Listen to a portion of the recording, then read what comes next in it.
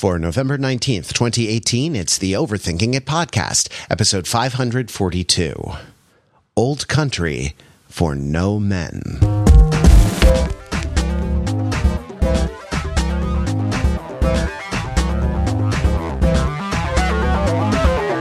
Welcome to Overthinking It, where we subject the popular culture to a level of scrutiny it probably doesn't deserve. The Overthinkers are like your smart, funny friends from the internet. We're like a team, a heist team, a team of robbers that comes together for one unexpected job. And we are talking about the film, the heist film, but so much Ocean's more. 8, right? Right, exactly. You threw me off, Matt. Hey, I'm Matt Rather. That's Matt Belinkie. Hello. Hey, guys. We also have Peter Fensel. Hello, Pete. Hello. And rounding out our expert safe-cracking fearsome foursome, we have Jordan Stokes. Hello. Why did you bring us to the sauna, Matt? Well, it's to tell you that Mark Lee is not with us. He's on another job tonight, but he will be back soon with the spoils and be able to share all of that with us. Also, I should say that we are not doing the Harry Potter movie this week. We'll do it next week after everyone has a chance to see it with their families over Thanksgiving. But this week we are talking about the Steve McQueen directed film starring Viola Davis, Widows, which is a heist film, as I said before, but I think goes a lot deeper than that and should provoke a very interesting conversation. So, hey, a couple items to follow up before we get into that. Last week's episode was kind of a departure. It in tone and in information, it got a little personal. And I just wanted to say that in case anyone was concerned, my girlfriend's house seems to have made it through the Woolsey fire here in Los Angeles, which is a small, well, for her, it's a very big piece of good news, but a small piece of good news in the midst of a lot of devastation from that fire and the other fires, especially the very, very deadly one up in Northern California. So as those situations resolve, a couple people reached out to me about that, and thank you very much for that. Thank you for being concerned, and I just wanted to share the news that particular group of people seems to have come through okay. The other piece of information that I wanted to share was that I don't know why the stars aligned to make this happen, but we published an article on Overthinking It this week. The impossible happened. The Red Sea parted, and there is a think tank about the late great Stanley up on overthinkingit.com this week, featuring actually contributions from all of the people who are here on this podcast. So, gentlemen, thank you for writing, and I hope you go check that out at Overthinking It. It's right there on the homepage. I don't know why the stars aligned and we all wrote something together, but it's very nice to be back with you, to be back putting pen to paper with you folks, and it's very nice to have a panel like this on the podcast again. This is the largest show that we've had in a while, and it's good to have a really great movie to talk about. All right, warning. This podcast contains spoilers for the film Widows, and we always tell you whether it matters or it doesn't matter. In this movie, it matters. There are a couple of pieces of information. Spoiler alert, I guess it's sort of different from the tone that is sold in the trailer. But you sort of, I actually sort of expected that. It's directed by Steve McQueen, who directed the film Hunger, the film Shame, and the film 12 Years a Slave. And he is, a very sort of arty director making the leap to the multiplex, as one article I read put it, making what could potentially be a commercial kind of thriller type of film, and yet is a strong enough director that manages to do a lot of interesting things. But it's concerned a lot with there's information that's withheld and revealed at certain times, and those things affect the experience of the movie, and you don't necessarily see them all coming. So fair warning, spoiler alert for Widows. With that, let's jump into it. Pete, you had an interesting take on some of the relationships in this movie, and you why don't you start us off by sort of talking about how you see the characters relating to each other, what those relationship means, and how that kind of was an entryway for you into this movie. Yeah, sure. So Widows, if you'll excuse me, it bills itself as a heist movie. It has a lot of stuff about very intense interpersonal relationships, which is offset against a background of a lot of politics and a lot of racial and economic criticism, analysis, stuff like that. But the initial shots of the movie, which really come down like a hammer of tone that tells you this is what the movie is going to be about, are about the intimate relationships, at least the ones, the initial shots that I responded to are the intimate relationships that the various widows have with their husbands before their husbands all die. And of course, the conceit here is that their husbands are all criminals and they all get involved in a big heist, and then they all die. And then the widows, their wives, have to go and do another heist in order to clean up the mess that was caused by the first heist failing. That's kind of the basic back of the envelope thing. But you see a really intimate shots of Viola Davis and Liam Neeson in their marriage, just touching each other and kissing each other. And, he grazes her face with his nose after he gets out of the shower. There's a lot of very close-up shots throughout the movie of various sorts of physical touch. We see Alice's character. She has a black eye because she's been hit in the face by her husband. These husbands are not all princes. Well, in fact, none of them are. Nobody in this movie is a prince, and so on and so forth. But and that's a whole other topic. But he tries to touch her face because he's touched her face. And what these really called out to me was, watch touching in this movie. See what touching means in this movie, because the initial introductions you're getting to everybody's marriages and what it means to be married, and thus what it means to be widowed, are being set up as intimate relationships of touch. The one with Michelle Rodriguez is about clothing and wearing clothing and taking clothing away. And it's a little bit, and it's about children, really. In that sense, children are kind of part of your body, and so on and so forth. I don't want to get too deep into that right now. But the proposition I have here is that, which is, I think, outlined a couple of times by various characters in various sorts of Downton Abbey moments where they're talking about something else, but really talking about what the movie is about, is that there are touch relationships in this movie where people connect with each other through this intimacy of being in contact. And that these touch relationships have various sorts of dynamics and various sorts of positives and negatives, and that these relationships are different from and interact with people's transactional relationships, the things that they do in politics, the things that they do with money. These things are related to the things that they do with touch, but touch is hugely important. And I would even venture to say that coming away from this movie, Widows, to me, speaks to people who were one flesh with somebody else, and then that part of the flesh has been taken away. And then so they're left without kind of a part of themselves as manifested by the person that was touching them or that they were touching is gone. And they have to adjudicate the various conflicts and challenges of their life in the absence of this connection to this other person. And the whole idea of the heist and the desperation and necessity that feeds the heist is related to these problems. But that's basically is my initial reaction to the movie Widows, is that it really has a lot to do with touch. Like the hair braiding is very close up and intimate. The cigarette smoking is very tactile. This stuff all seems really, really powerful and important, what's going on in the movie. So can I interrogate that a little bit? Yeah, sure. In the opening sequence, it's cutting back and forth between these very intimate interactions between the women and their husbands, three of which involve touch and one of which rather pointedly does not. Mm-hmm. So you described already the Liam Neeson, Viola Davis one, and the what's her name, Debicki, right? The Alice character. Michelle Rodriguez has a kiss at the end of that interaction, which is really interesting because it seems to be both affectionate and overtly hostile at the same time. Mm-hmm. And then the fourth woman, who turns out to be like Liam Neeson's girl on the side, right? Her husband just walks out without saying anything to her. And you're sort of left wondering, well, what the heck was that about?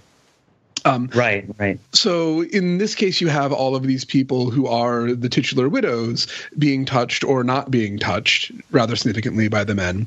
But what are some of the other relationships of touch that you're talking about? You say that it's not just a way of describing marriage. You say that there are relationships that are touch relationships and other relationships that are not touch relationships. So where else do you see touch coming into the movie? One super important one is Viola Davis and the dog, right? And the way the dog is threatened by the main gangster, whose name is Manning, Jack, right? Yeah, Jack Peyton Manning. Jack Gangster, Jamal Manning, Brian Tyree Henry, the actor, and he's that dog and the way she holds on to it.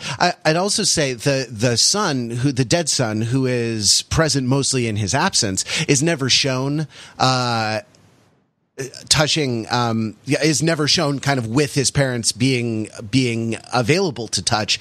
But in the one shot where we see, at least that I can recall, where we see him and Viola Davis together, she is putting white gloves onto his hands in his casket and kind of making touch unavailable in that relationship. The time when Cynthia Erivo, whose character's name is Belle, who is the fourth member of the team, who starts as a babysitter and ends up joining the team, shows up to Michelle Rodriguez's house to take care of her kids. The kind of the touch of the kids and kind of Michelle Rodriguez's, it's kind of, she feels guilty, she feels separated from her kids, and she feels kind of like a failure as a mother because she can't get into that.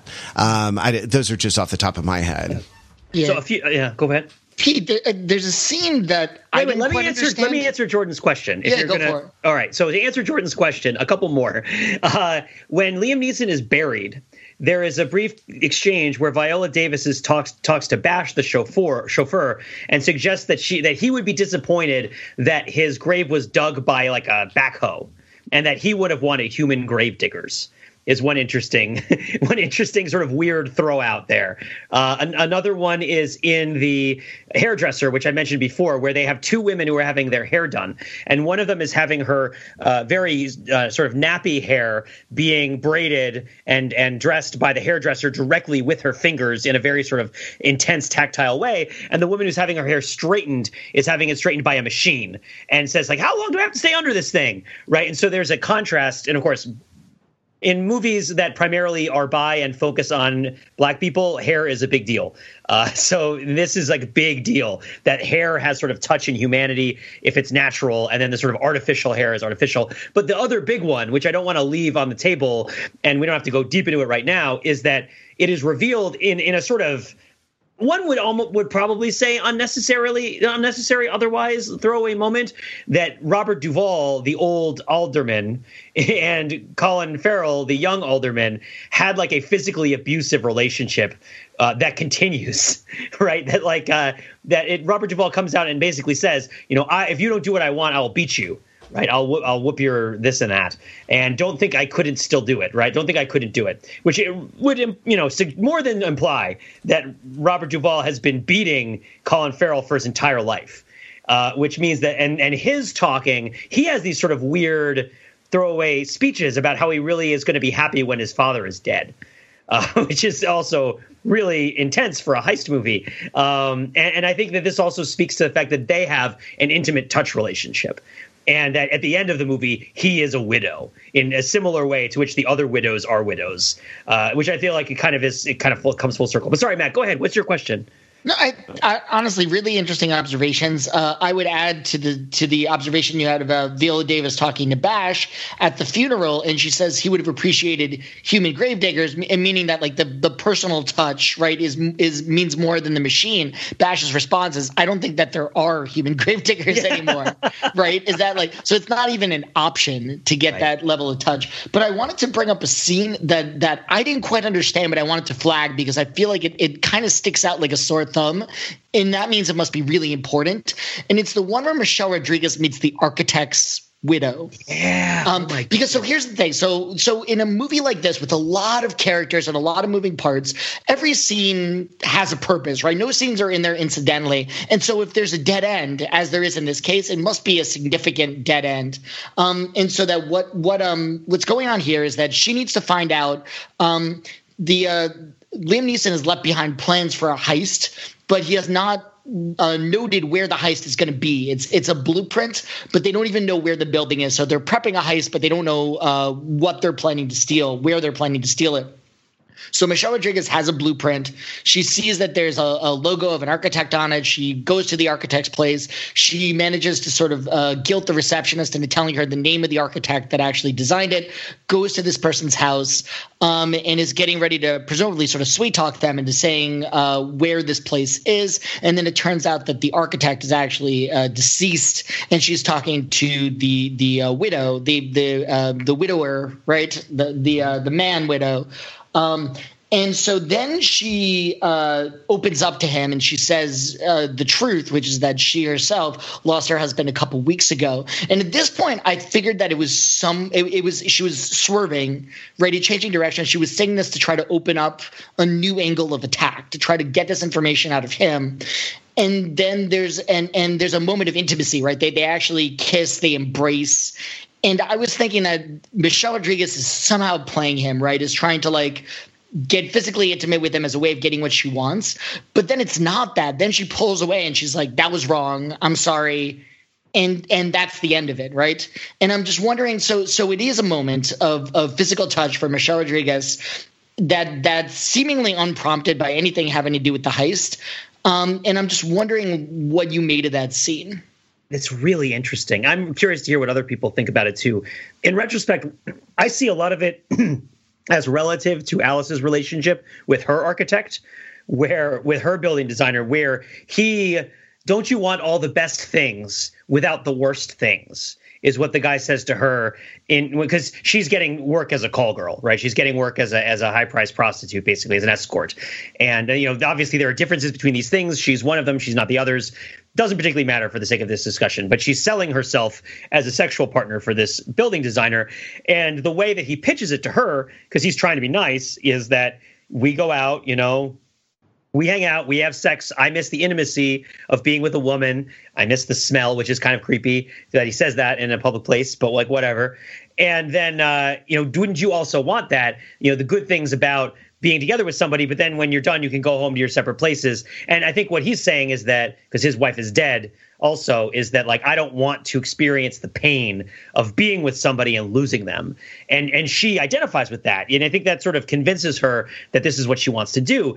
And the scene with Michelle Rodriguez and her architect widow, although he's an architect widower without a hyphen, right? He is a widower of an architect rather than a widower architect, is that they only have the worst part. And that's the thing that they share in that moment. They have only the bad things and none of the good things. And they have that really torrid embrace where she's just weeping. She's like the waterworks are on and she's crying. And and it's so shocking when she doesn't use it to manipulate him. But it seems maybe it's sort of presented as an inversion of Alice's relationship to sort of the whole movie is calling into question the notion that anybody can just have the good things of anything.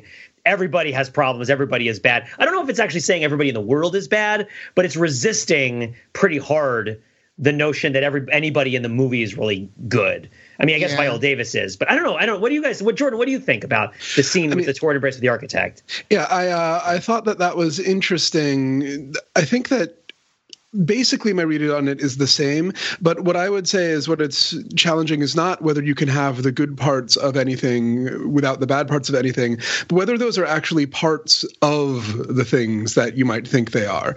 What I saw was going on in that scene, or what I assumed was going on in that scene, is that both of these people, having lost someone that they were physically intimate with, are yearning for physical intimacy. Now, of course, they're not really yearning for that, you might say. They want their person back.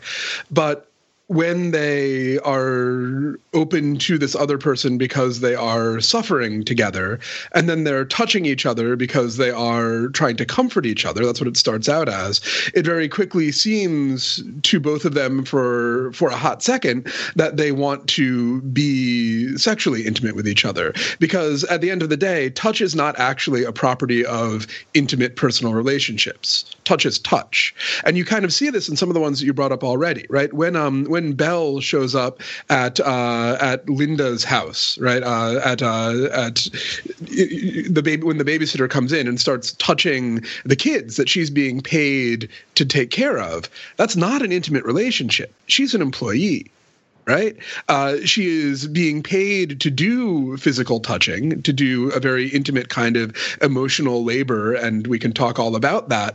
There are certain kinds of labor that require us to pretend that we are intimate with people, and there is a real intimacy there as well. I don't mean to say that there never has been a babysitter that really cared about somebody, or a care worker that really cared about somebody, or, for that matter, a prostitute who really cared about somebody that they were being paid to touch. But the point is that, in fact, touching is not the natural property and sort of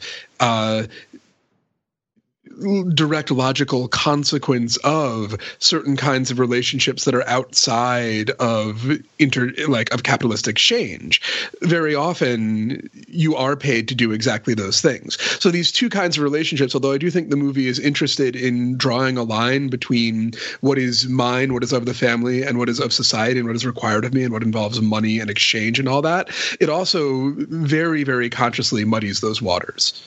Oh yeah, definitely. I think I read it pretty similarly, but just put the parentheses in a different part of the equation, where it's like the touch relationships have an intimacy to them, which is not necessarily part of a relationship that you would think of as an intimate relationship. And I guess it's a question of how much you think transfers over. How intimate is Bella with Linda's kids? How intimate is Alice with her architect?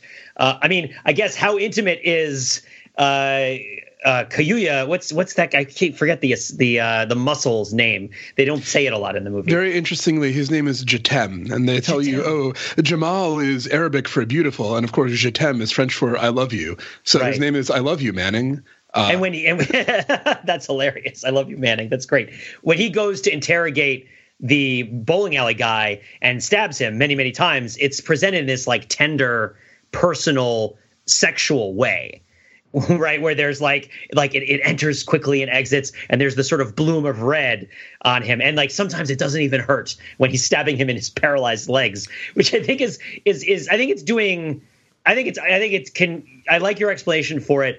I came down a little bit differently on it, but I think the two things are very close, and the movie is sort of managing these kind of lines and blurry areas and shoving one sort of thing into another sort of thing. It's a heist, if you will. The intimacy of the personal is being stolen by the commercial or by the political or by the racial, because race is about physical bodies in a lot of ways, and physical bodies involves touch. That these things are kind of what belongs to one sphere and one belongs to the other sphere is constantly being challenged through various sorts of methods. That's a good sort of pivot to the idea of this movie as a heist movie, because it's come up a couple times in our conversation already. Mostly as a caveat is how we're using it rhetorically. Like as we know, this film is a heist film, but so that seems to be kind of a limiting statement, a statement about its kind of genre membership. And I guess unless this is how we want to spend the hour going down the rabbit hole of what is it. What even is a genre, right? What even does it mean when we say that this is a such and such kind of film? But the idea of something being misappropriated thematically, I guess, is one sense in which this is a heist film, or something that isn't something that is wrong in the wrong context, being kind of taken from the right context into the wrong context. Liam Neeson going from the correct family with Viola Viola Davis to the incorrect family with the woman he's having the affair with. The relationship of marriage being taken from a domestic or sort of social sphere, the sphere of personal intimacy, and also of kind of like societal building of having children and raising them, into an economic transaction with like a sugar daddy.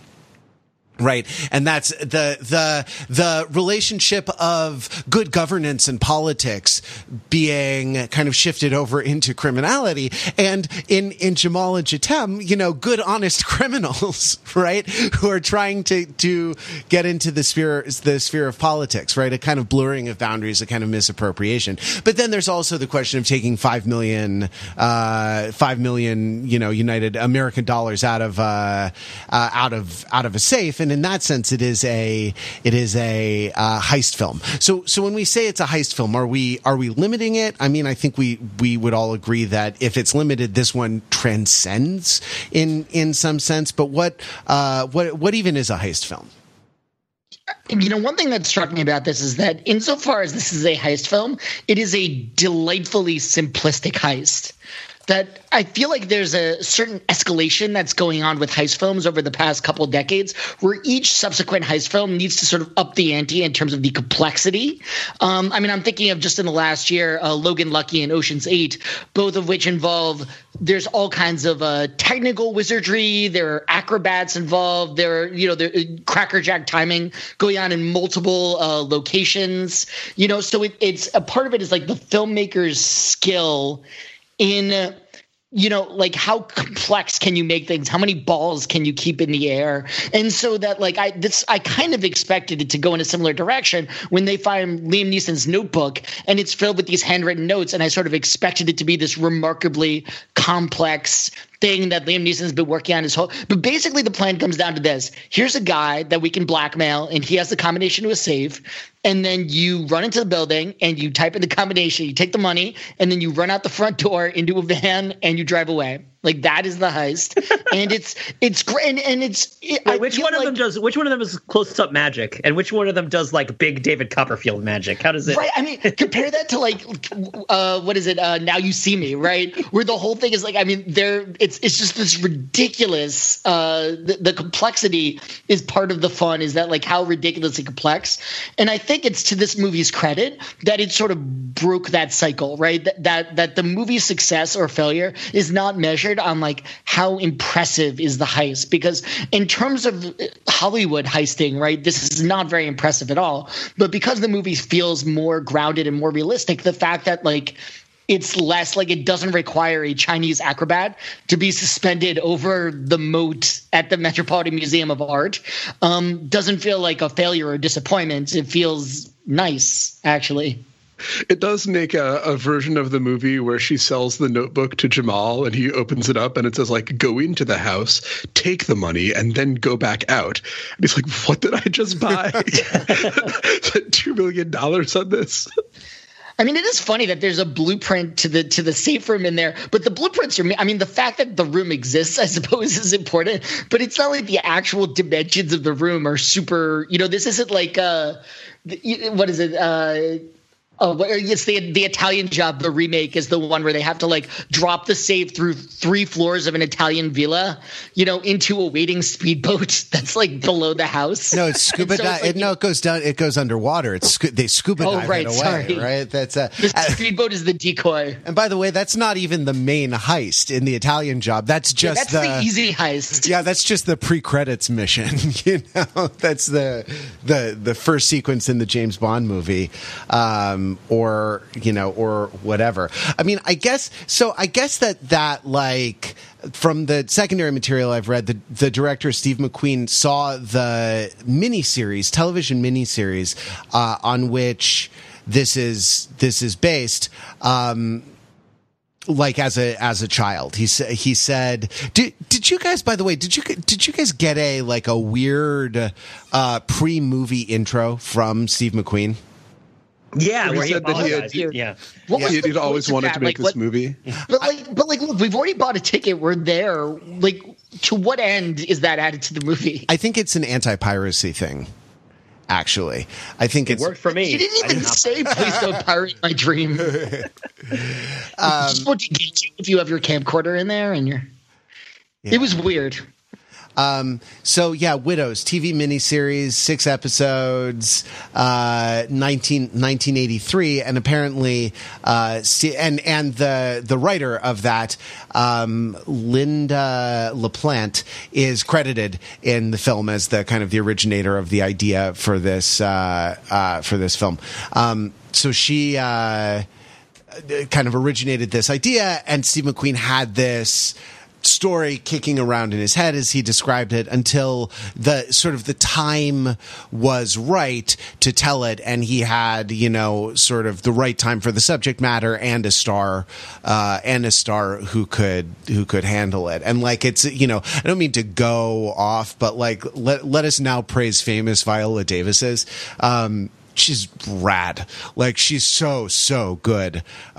She kills it in this and everything, but like especially in this. This is one of those like Robert De Niro, Martin Scorsese moments where like I feel like the right performer and the right director and the right subject matter have just coalesced into this amazing performance that I don't know.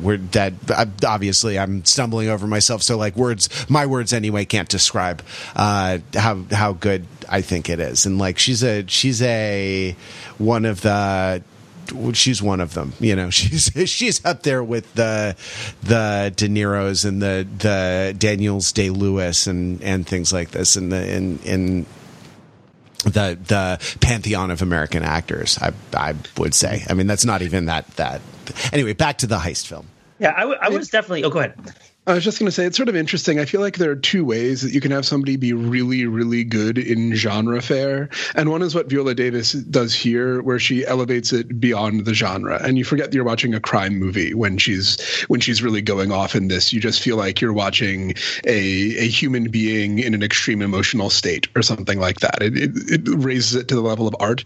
But then you also have the way that, for instance, Vincent Price behaves in all of those old wonderful Hammer horror movies, where he doesn't exactly elevate it out of the genre, but rather like wallows within the genre and is a delight to watch in other ways that have nothing to do with these sort of higher artistic virtues. One thing that I've heard, and I can't credit this, I totally forget the origin of this, but that like melodrama or sort of literary fiction or kind of high art type of narrative is about extreme reactions to normal events, and genre fiction is about normal reactions to extreme events, right? And that like this is sort of in that it's a story about people kind of in extremis, right? It is genre fiction in that it's about normal reactions to extreme events, right? Like, and it's a little it really deals well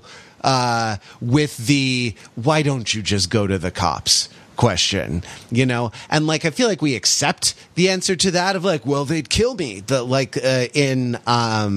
In narrative, perhaps a little too easily, right? Like, because why don't you just go to they can get you out of the city if that's the issue, and this one deals with it like, well, your husband was a criminal, none of the cops like him, the whole deal is very well executed in terms of kind of the step by inevitable step that where Viola Davis ends up as the head of this heist crew. Anyway, Pete, you were trying to get in there a little earlier.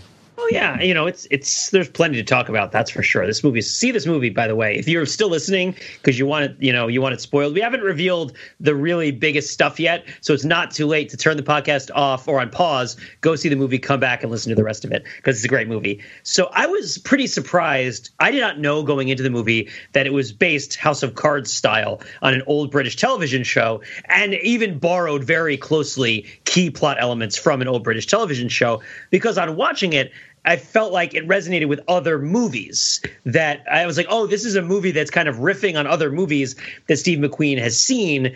And the one that really stuck out to me is the 95 Hughes brother movie, Dead Presidents, which is a similar sort of, which also you should see, though not with the same kind of urgency. It's been around for a while. It's going to be around for a while more.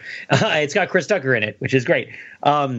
Similar sort of movie where it's a bunch of black guys who went to Vietnam and they came back from Vietnam and they can't get work, and there's all sorts of stuff that they're having problems with, and their desperation of their situation. It involves gang violence. It's based on a book called Bloods: An Oral History of the Vietnam War by Black Veterans.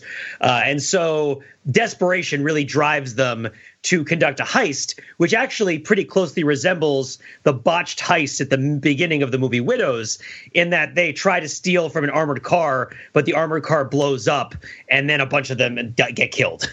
And it's like a horrible tragedy because it was botched and terrible, but there's no like sort of, and now Viola Davis will avenge you. But it's this idea of like, look at what happened to force these people in their situation to do this thing. And the heist is 10% of the movie, and the 90% of the movie is the motivation, not just the like character motivation, but just this sort of intense necessity and desperation of the environment that drives them to this thing. Can I? Did anybody else? Yeah, go ahead. Yeah, can I? Let me horn in on Dead Presidents for a second. In that film, I saw it I was in high school because it's like 20 years old now, right? Yeah. And I saw it with my high school friend in high school, and I remember us talking about it afterwards. And the impression that we came away with was that because the thing that they're stealing in Dead Presidents, the Dead Presidents are bills marked for destruction, are U.S. currencies, U.S. currency with the face of a president on it, but they're dead presidents because they are marked for destruction by the U.S. Treasury or the Bureau of Engraving and whatever federal agency is doing that. So they're knocking off armored cars. Right, in order to get this money that the society doesn't even want anyway, and it's this kind of triple marginalization. It's the marginalization of being black in America, the marginalization of being a returned veteran who can't kind of reintegrate into society, and not only are there no jobs, but there's even the money that is trash money, the money that's marked for destruction. You can't have that either. And it's this sort of this, so it uses the heist genre to sort of talk about social abjection, a kind of like before the theorization of this was really mainstream, to kind of like intersectional, dehumanization and kind of degradation that is visited upon these characters who can't get any money, not even the trash money. But here's an interesting point of comparison with Dead Presidents is that if I recall correctly, in Dead Presidents, the crew, not only are they all friends, but they all were in the army together. So there's a real bond of I guess, for lack of a better word, brotherhood, right? Like those guys trust each other going into the heist. And it's very different in this movie. And in fact, I wanted to make sure you guys read this situation, the formation of the crew, the same way I did. And I'm talking about the scene in the sauna here. So Viola Davis is approached by Jamal Manning, who basically says, I'm holding you responsible for the money. And now obviously Jamal Manning has no way of knowing that she has access to a further heist. So this isn't like an Ocean's 12 scenario where what's his name, the hotel owner, I forget who it is, but the bad guy basically goes to the crew and is like, is it Andy Garcia? Or yes, I was trying to think of Andy Garcia's character name. It's basically like, I want you guys to perform a further heist to repay me for the first heist. That Jamal Manning basically is just like, I want you to sell your apartments, and then so it's interesting to think about what's going through Viola Davis's mind at this point, because she could go ahead and do it, but I'm thinking that she just basically doesn't want to give up her lifestyle, doesn't want to have to like live in her car from now on, and wants better than having to sort of like take her lumps and work in a supermarket for the rest of her life. And so what she does is lies to the other women, right? Because she tells them that Jamal Manning is in fact coming after all of us, is holding you guys responsible just as much as me, when that's not the case. Now we know, because we've seen some scenes with the other two women, that they have financial problems of their own, that they actually really need the money. But Viola Davis isn't being honest with them and isn't basically saying, here's an opportunity to make money, is basically saying, if you don't do this, you will be killed, which isn't really accurate or fair. Is that your read on it, guys? Basically that, except that Michelle Rodriguez sees what she's doing. Like the Alice character is like, and what if we don't want to do this? And Michelle Rodriguez says, then she'll give them our names. So the idea is that Viola Davis would go with her check from selling her apartment to Jamal Manning and say, by the way, you want to get a little more money? Here are the names of the people that worked with my husband on this job. Their wives all have apartments as well. Yeah, so I mean, it's the opposite of the dead president scenario in a way, where like this crew is formed. They have as much reason to mistrust and even backstab each other as they do to help each other out. And part of the tension of this movie is the question of whether they have any reason to trust that they won't sell each other out when push comes to shove. Yeah. And there was a really tense moment for me, at least, when after the heist has gone down, it's Viola Davis, Veronica, I think is the character's name, right? And Belle are left in the van, and they sort of stop. And Belle kind of like, you can see her sort of like weighing what's going to happen. And she gets out of the van and walks away. And she's got to be thinking, when there were four of us here, we could all keep each other honest. But now it's just me and her. And she could shoot me in the back and no one would ever know, and take all the money and run away with it and no one would ever know. And, you know, she's not even her babysitter, right? How does she know that that's not going to happen? So I think that really is a very big part of it. Yeah, I'll pose this counter question to everybody. I was never really certain throughout the movie, even up until the end, the degree to which the women who worked together on the heist really forged a bond with each other that had a positive personal quality that was sort of admirable and worthwhile. That was good for them and that they liked, or that was like not that they ever really got past the notion of their relationship being out of necessity or transactional. And I was particularly thinking of that last shot of the movie where Viola Davis is standing there smiling, and it really confounded me. And I'm really curious what you guys think about, like, is there an arc here where the women go from not trusting each other to trusting each other, or is it always kind of complex and fraught in various sorts of ways? Well, okay, can I speak to this? Yeah, the last scene for sure. Yeah, I thought that this was actually, at least on a surface level, this is just what the movie is about. So the biggest Liam Neeson scene, the one where he shows you every vein in his neck, is when he says, I couldn't save us, so I had to save me.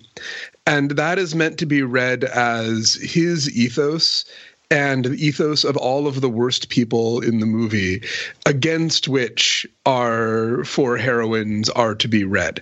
So the notion of him saying, I couldn't save us, so I had to save me, is that like, because his family is a mixed race family, and like his son is a guy who reads as black, his son gets murdered by the cops, right? And there's nothing that he could do about that. He'd kept his son out of a life of crime, and his son still gets killed trivially by the police. So he wants to abandon Viola Davis and go have a white family. It's flagged as specifically that in the film. Like she calls it that, right? And you can sort of see it in the way that the Colin Farrell character, he sort of knows that he's not doing anything, that government has not done anything to help the people in his ward. And rather than try to fix that, he's trying to get some of this dirty money and run off and do something else. He's not going to try to save us. He's going to try to save him.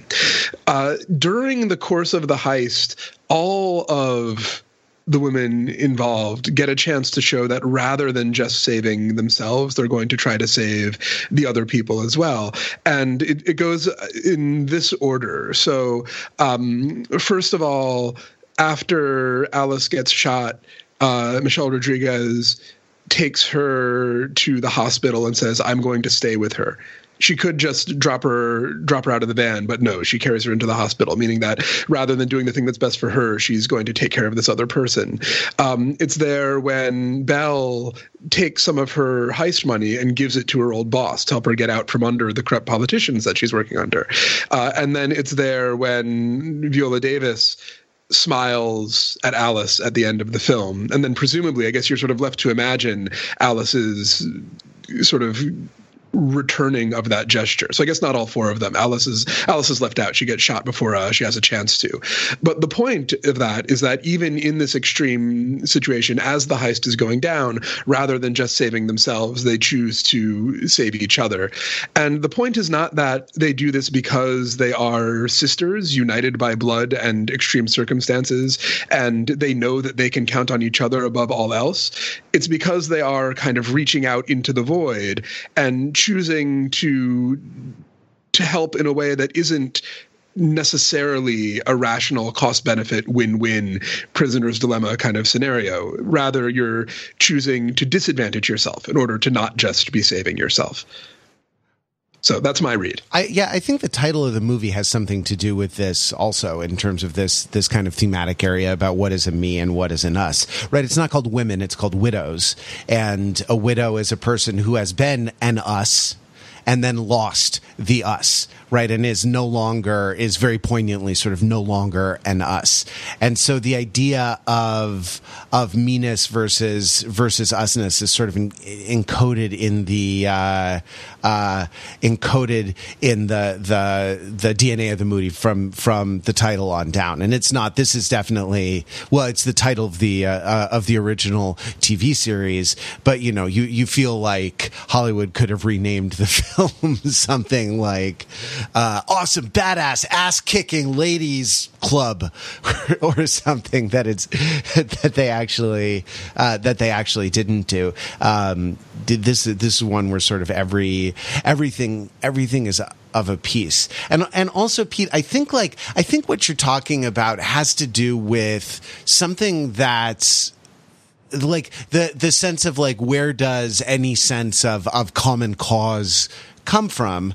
I think we're verging on it, but I think there's also something in the way the film is made where it always kind of edges up to the tropes of the genre that we're expecting, right? And then it doesn't really give them to us, or it gives them to us in an unexpected way, which to me is what makes it good, right? Like the real work and the real sort of creativity of of how do you do this in a way that is new, that's unexpected, that's, surprising, or that's appropriate for this, that's kind of tailor-made, that's kind of bespoke, appropriate for this story. So the one that I'm missing, that I'm talking about, is the training montage, right? And there ain't one. There is Michelle Rodriguez running back and forth to the van twice. And that's it. And the little bit of like, we've got 3 days to learn to think, act, and move as a team. She actually says team of men, interestingly. I guess that refers to greater upper body strength or something, and carrying the money up and down the stairs. But like, you could expect Holding Out for a Hero to start there, and to see them, I don't know, boxing each other at the heavy bag that's hanging in the warehouse, and doing a little obstacle course while doing bicep curls with one of Michelle Rodriguez's kids in each hand. Like there are a lot of ways to make this movie bad. Like, and it like edges right up to the line of the ways in which you can make this movie bad, and then doesn't do any of them, which is I that's not one definition of genius. I don't know what is. That's good. I like it. I mean, I totally hear what you guys are saying, and I'm pretty sold on it. I'm just also communicating that perspective of being in the movie and wondering who I can trust. I'm wondering, when we're talking about the people that are reaching out into the void, when you mentioned that, it made me think of Colin Farrell, or of what?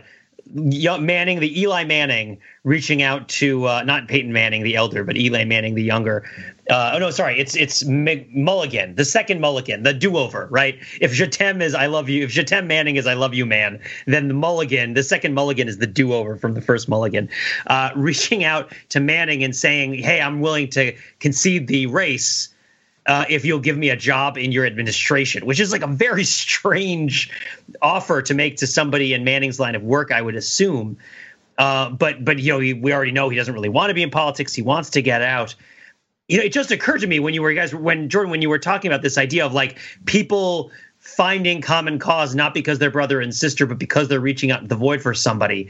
I wonder if there's like a headcanon to apply here where the event at the end of the election is that Manning sees that he's going to lose because the older Manning has died and comes to an arrangement with the younger Manning to have the same sort of influence that the first guy requested.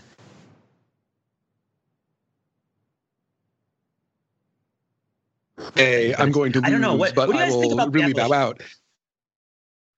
We got Skypey for a second. Let's go back, Jordan. What was your response to Pete's headcanon? Oh, just that I think he transposed the names there. So I'm just trying to make it clear that Jamal, realizing that because the old alderman has been killed, that he's definitely going to lose, bows out completely with the understanding that now he will be the power behind the throne of Colin Farrell. That's what you're suggesting? And the evidence would be that the preacher is now on Colin Farrell's side, where previously he had gone over to which side was the preacher actually on? I'm sorry. I know we've talked about heist movies are tricky in that you don't really want to spend the whole time talking about plot elements, but there are a couple of plot elements in this movie that are really character elements also that maybe we can hash out a little bit. One of them is whose side is the preacher on? Well, the preacher's a hustler. He goes the way the wind blows, right? Like, and it's clear when he was having the conversation, with Jamal Manning and Jatem, or no, not Jatem. It's the campaign manager or something like that. I forget who that character is. That he's like, I'm weighing my options and stuff, that he's going to go whichever way the wind blows. And you totally get that, like, when the wind starts blowing in the direction of Colin Farrell, he's completely on board. My plot question was, what was the original heist about? And I think that we have to like maybe delve into some of the really spoilery territory in order to get into it, right? Like, so yeah. Or to put it a different way, like, how did Liam Neeson want everything to work out before the events of the movie begin? Because I think it's critical that they slip it in almost offhandedly that Viola Davis says that he never made a mistake. For 30 years, he didn't make a mistake. And then the subtext that nobody says in that scene is like, until this one. But then by the very end, it turns out that like, no. That was almost like a tipping their hand that everything turned out the way that Liam Neeson wanted it, at least to a certain point. So here's one proposal. And you guys tell me whether this is right or wrong. So Liam Neeson conspires with Colin Farrell to rob Manning of his campaign money. That's what the money is, right? It's the gangsters, it's the black gangsters' money that's getting They stolen. need that money to win the election. Right. But are they really trying to win the election is what I wonder. Because because Liam Neeson at this point, because he has been crushed by grief over the death of his son and lost all intimacy with his wife, has started a second family and appears to want to run away with them.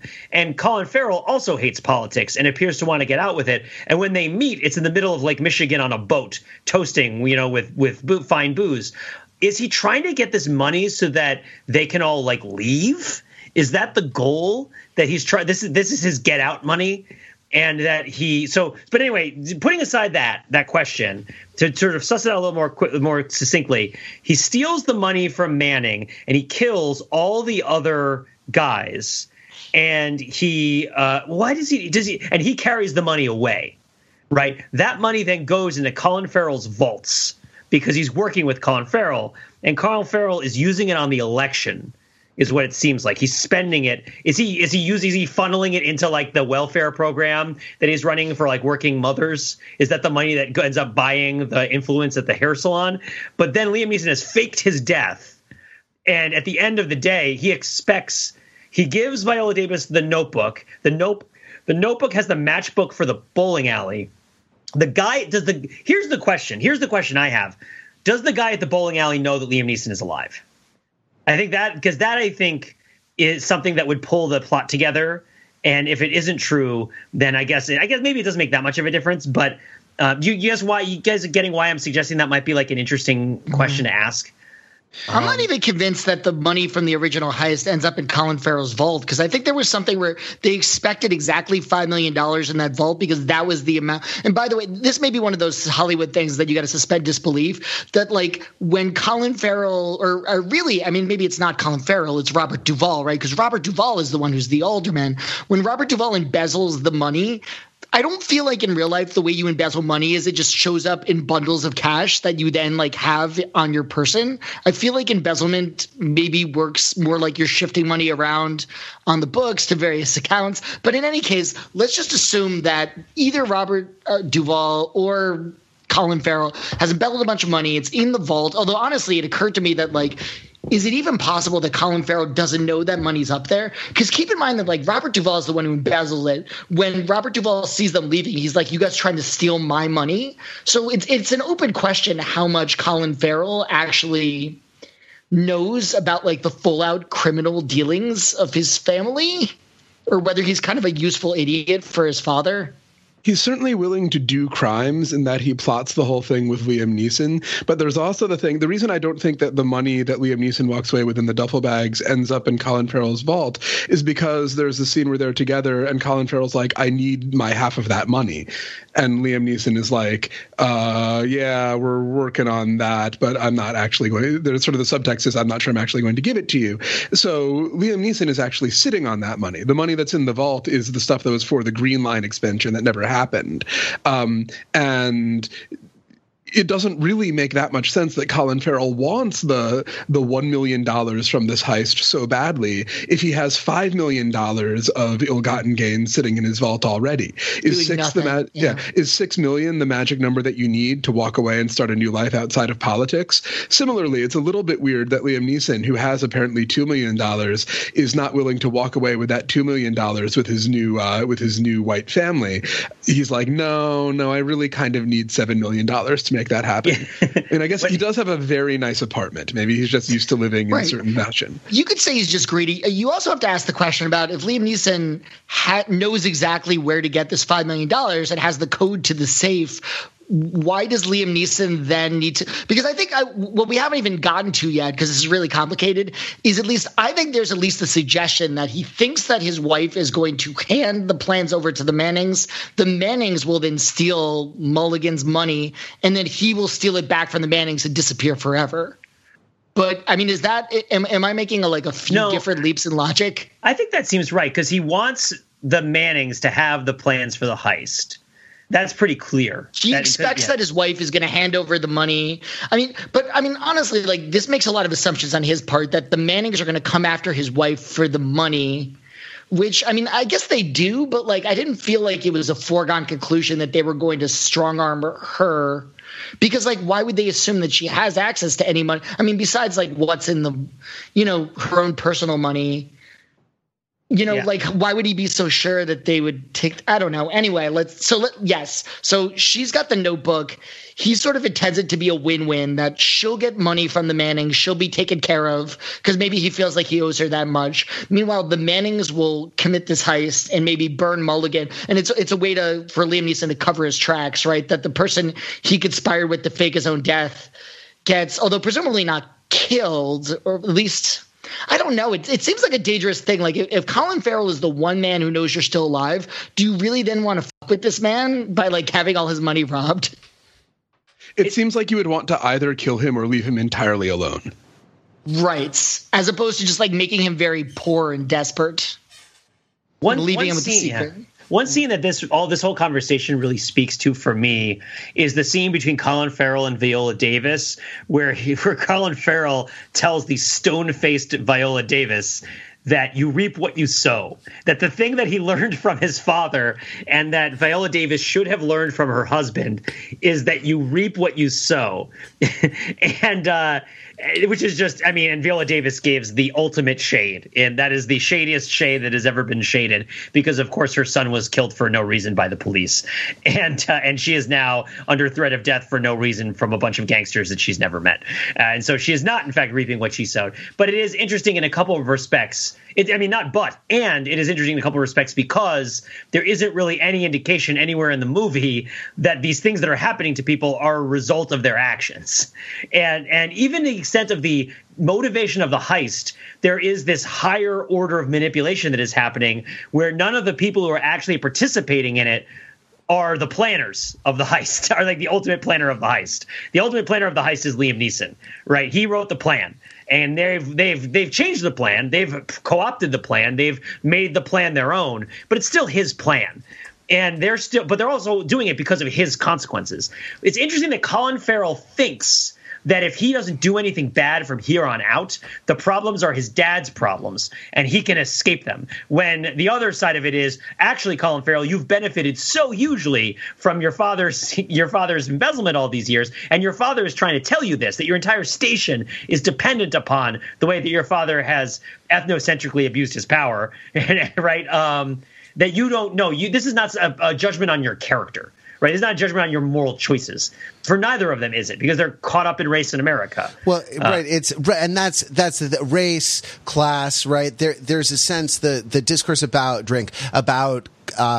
culpability and about complicity, right, is bound up with a discourse about agency versus necessity, in kind of individual choice versus collectively enforced necessity, right? And what's her name? Alice is, talking about Alice's mother and what she sort of did to raise Alice, or she's talking about, hey, when she's slut shaming her daughter, great parenting, but she's, I was there. You can do this sugar baby thing now on the websites, right? Because you were a tramp in high school. But there's also this weird insinuation that the mom wasn't totally on the up and up, and that she did things, to kind of get by. And it's the grandmother, I think, who is the one who is supposed to have come over from Poland, and so in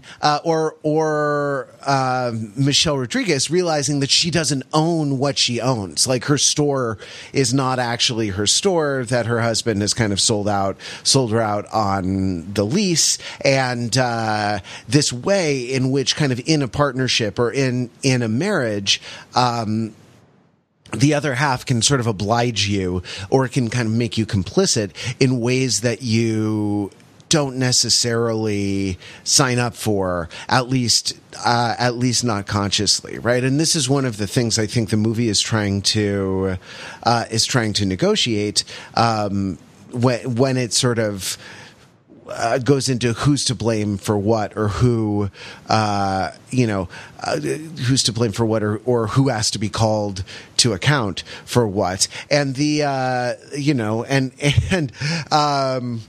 really, I think the moral hero of the film is the architect who is trying to date Elizabeth Debicki, right? Because at least what a dreary evaluation of the film that is. Because at least his actions and his words, his intentions line up. At least he purports to be nothing other than what he actually is. Well, no, come on. Am I the only person who thought that he was secretly married, and that's why he didn't want to bring her home? Married. Of course I did. Secretly married. Of course I did. Okay. Don't believe that. But we all got so angry at you. The hero of Titanic. Trolling the libs on the Overthinking It podcast. No, okay. Sorry, that's we can take it. You can take my serious point seriously if you want to at this point. It's funny to think about the movie as a racial story alongside the Liam Neeson part, because there are worse ways to characterize racial conflict in America than white people and black people stealing from each other for the benefit of this old European robber prince who is making off with the profits while both of them squabble over like a place that doesn't even have proper public transit. By the way, as somebody from Boston, I really identified emotionally with the failure of the Green Line extension, as that's something that we've also been dealing with. It's really a universal story. The failure of the Green Line extension is a story that everybody knows. Well, the Green Line is about like eco-friendly energy, you know. That's because it's the Green Line, right? It's the alternative energy and the. Oh, I thought it was a money metaphor, that it was like the Green Line is supposed to extend to this neighborhood, but it never will. Oh well, there you it was supposed to get green lined, instead it got red lined. Hey, actually, that's actually probably legit, right? Like, although Steve McQueen's not American, right? But they probably had the same language, same stuff. You don't have to do that much research to figure that out. and the history of that in Chicago. By the way, low key Chicago as a character, without being showy about it, really good and a pretty amazing achievement for a foreign director. See, I don't know. Maybe I just don't know Chicago well enough, but I had to keep reminding myself that this wasn't set in Boston. Yeah, like I really expected Ben Affleck to show up at some point. Yeah, it was a little bit of The Departed, right? The town too, Chicago this time. Although I do feel like the fact that it was set in Chicago provides cover for something that might be a plot hole otherwise, which is that a heist goes down, somebody gets shot, and then like 20 minutes later, a woman shows up at a hospital with an unexplained gunshot wound. And I feel like in a normal city, it would be like too big a coincidence for the police not to instantly unravel the whole thing. But it's Chicago, and they've established that there's like dozens of shootings that go on every single weekend. And I can almost believe that like in Chicago, in this particular neighborhood, you could sort of pass it off as like, oh, it's like another one of the many gunshot victims that got dropped off at that particular hospital that night. One thing I wanted to ask you guys is one thing I thought was fascinating is that Liam Neeson is a professional thief. Everyone seems to know he's a professional thief. And Manning points out the fact that the police hate him and celebrate his death. But at the same time, the alderman shows up at his funeral to pay his respects. And he is married to somebody who's like a well-respected member of the community and has like a job working for the union, the teachers union. And so it's interesting that he's a guy with like one public face and another private face. And I feel like the Mannings are the same way, that they have, or they want to be the same way, at least, that they want to have a political front, but, you know, still. Well, I mean, it was unclear. I mean, the brothers had this sort of like, you know, brief exchange earlier.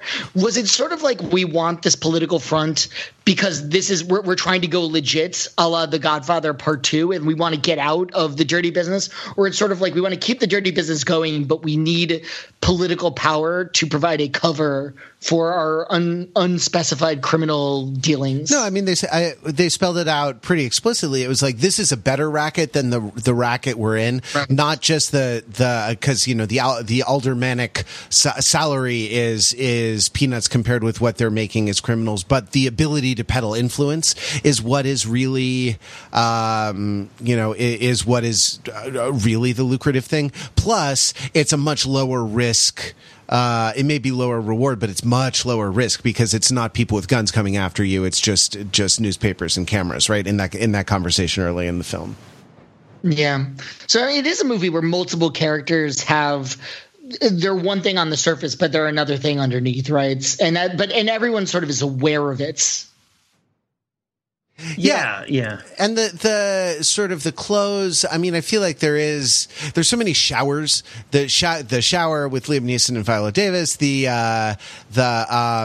spa and the sauna room with the glass doors, and the idea of sort of glass that is steamed up, that's opaque and translucent, taking off and removing clothes as you get into the shower, like this. There are a lot of kind of markers of like, this is about identity, as you go. Like one super interesting one. I mean, I think the class difference between the characters is something we haven't had time to explore. But that's super interesting with what you say. The kind of the public facing of Liam Neeson and Viola Davis's relationship with the with their, you know, solidly middle class, and then the other the other working class characters who are a lot closer to the edge in terms of like what the loss of a husband and the loss of the wage earner, right? Whether they're ill-gotten gains or not, the loss of the wage earner does, in terms of throwing those families into chaos. But Viola Davis is in general wrapped in this white coat. Like, it's the most pronounced costume piece that I associated with her. And I think that that's like, you know, it's a sort of shield of innocence and purity. But it sort of doth protest too much, right? Like the idea that she didn't know, she wasn't involved, but she knew, even if she wasn't involved. You know, she's not, her hands are not totally clean. Her garment is not totally clean without any blood or dirt on it. You know, and you sort of start, right, you're sort of bookended by the first shot of Liam Neeson and Viola Davis in bed together, though in the white sheets, and then the last shot of them together is them lying on the floor of the warehouse, him dead and her having just shot him, almost in the same pose, so sort of doubled, right? And wearing black on the floor because it's right after the heist, and they're dressed in black. So the sort of the white coat, the white sheet, the sort of translucent shower or spa, the white robes in the spa, right? Those have been sort of thrown off, and everything is dark. Everything is dark now. Yeah. It reminds me, we're thinking, and I think, yeah, everybody has a public face and a private face, but the people want to bring their private face into their public life. They either do or they don't. They either do want to bring their private face forward to their public life, or they don't want to do it. And I love Jatem's engagement with this. And we haven't really had a lot of time, and we probably won't have a lot of time to talk about Jatem, but Jatem's car radio is a really interesting view into his psychology, and not the kind of view that you get for a lot of characters that are like him. That, you know, he sits in his radio and he listens to, you know, like public radio lectures about the history of the Black Panther movement. And that speech was so interesting, right? Because it's all about how you're incapable, how the failure of the aftermath of civil rights in the 60s to really produce a material and social equality of real substance, that, you know, and of safety of body is a really big part of what the Black Panthers are about in terms of their self-defense. And the way they're trying to exercise power, and when seen in this sort of context of this broader narrative, and you're listening to a former Black Panther who went to prison talking about how he was never allowed to change his life, right? And that or change his situation, and that it does a terrible thing to you to not be able to change your situation. Yeah, it doesn't matter how good he behaves for how long, that people would never let him, would always view him one way. Yeah, which is really interesting to think about in the context of Jatem allowing the rappers to rap before executing them, which is another amazing scene. It's like, oh, you're rapping? Okay, rap. And there's this little morality play where it's like, you're trying to have your voice. You're trying to kind of hustle some sort of greater thing for yourself. I, as the outsider who demonstrates society's unwillingness to let you change, am going to physically interpose my gaze into your presence to make it harder for you to do what you're doing. And if you resist this and continue, I will murder you.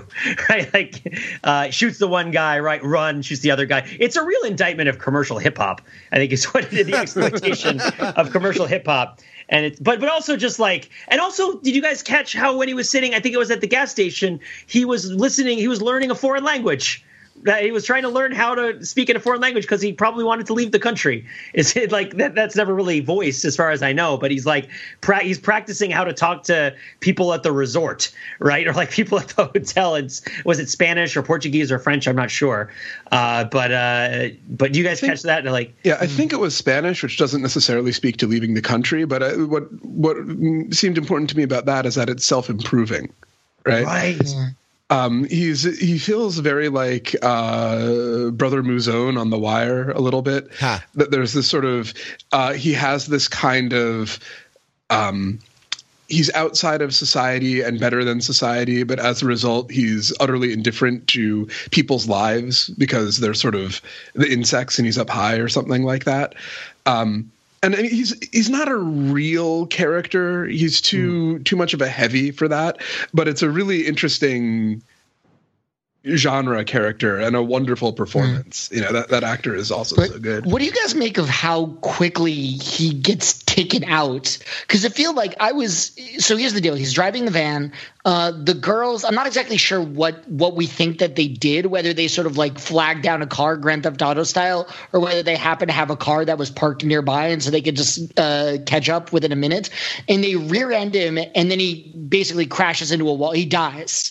And it was very unexpected to me, and I got to feel like the women who rear-ended the van didn't think they were going to kill him, thought that at best they were going to disable the van and grab the money. So it almost struck me as like a No Country for Old Men moment at the end, where this accident is just sort of this bolt from the blue that takes out somebody who everything looked good for them a second ago. I mean, he's hit by a family station wagon. So it's exactly like No Country for Old Men in that respect. Maybe, yeah. And was that station wagon? I think it's either a station wagon or like a SUV crossover kind of thing that looks kind of like a station wagon. What's really the difference? It looks unibody. But the point is that was that Bella's car? Or was that there was somebody had a station wagon earlier in the movie that they were driving around in, and I felt like that might have been Bella's car that she used to get to the neighborhood to scope it out originally before the heist happened. But she also might have just stolen it. I don't know. But yeah, I totally hear what you're saying. That I was trying to remember exactly what's going on inside of Jatem's car when he gets hit. Because I was wondering if there's some sort of clue that indicates what's this supposed to be saying, that he's being killed so abruptly and severely at this point in the story. So a couple of things. One is that he doesn't kill them, which is very out of character for him. Mm. Two is that you see him just before he gets rear-ended, lose his cold-faced, dead-eyed thing that he's been doing all along and grin and say something like, yeah, all right, because he has this money in the back of his car. And he's like, yes, I pulled that off. This is great. And what that does is he loses his immunity. He's no longer fate. He's a person who wants things and is therefore vulnerable. And immediately that's driven home by having him die in this sort of random, pointless way, which I feel like, again, Old Country for No Men is Old Country for No Men. Old Country for No Men? No, that's America, yeah. Yeah, is the obvious touchstone there, where it's sort of the same thing happens to Shigur, that he's supposed to just be this nemesis death's head, but then he also is just a human body. Yeah, what was on his stereo right at that moment? That's what I was trying to remember. Yeah, I didn't clock that either because the crash was so unexpected. All right, let's wrap up our conversation just with one last question for Pete. And Pete, yes. This is it. What do you think of the assessment of the various vans at the auction, at the auto auction? Oh, that felt very, very grounded. I felt like that was among the most realistic scenes in the entire movie, just in terms of preferring that particular Chevy van over the Dodge van that was being recommended. I really agree with the guy who suggested that, you can get the Dodge van and it really has those capabilities that you want, but it's not going to have that lower reliability. Those GM engines from that era are pretty bulletproof and things going to run forever. Although I do disagree with the decision that the character seemed to make that van knowledge is a sexually desirable trait that makes you attractive to women, because that might have been where he strained his own credulity and suspension of disbelief. But with regards to vans, he was rock solid. Well, good. Just one of the many details that add up to the incredible verisimilitude in this film. All right. Thanks very much for listening to us talk about Widows. We would love to hear what you think. We went really long tonight, so we won't do comments, but we will get to all of them. We have comments from the last couple episodes that we want to read into the record on the show. If you would like to talk about Widows, you should go see Widows if you have a couple days off over Thanksgiving. It's a good one. Not necessarily a feel-good family movie. Do Fantastic Beasts for that, and we'll talk about that next week. Though it's a tough battle between that and Creed 2. But I think we'll do Fantastic Beasts, and that's your family movie. But go see this with your art house movie buddies or your heist movie buddies, whatever friends you like to go see this kind of film with, and leave a comment. Go to overthinkingit.com. Find the show notes for this episode. There's a place where you can leave a comment there. We love to read those out and to have some fun talking about them. Thanks very much to Matt, to Pete, and to Jordan for podcasting with me. We'll be back next week with more Overthinking It podcasts. Until then, visit us on the web at overthinkingit.com, where we subject the popular culture to a level of scrutiny it probably doesn't deserve.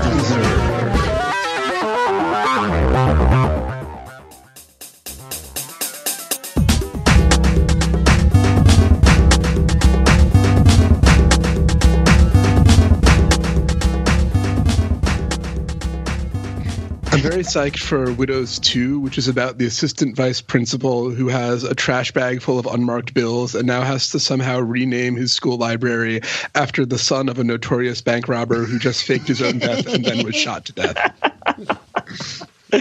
What's the name of that movie, Jordan?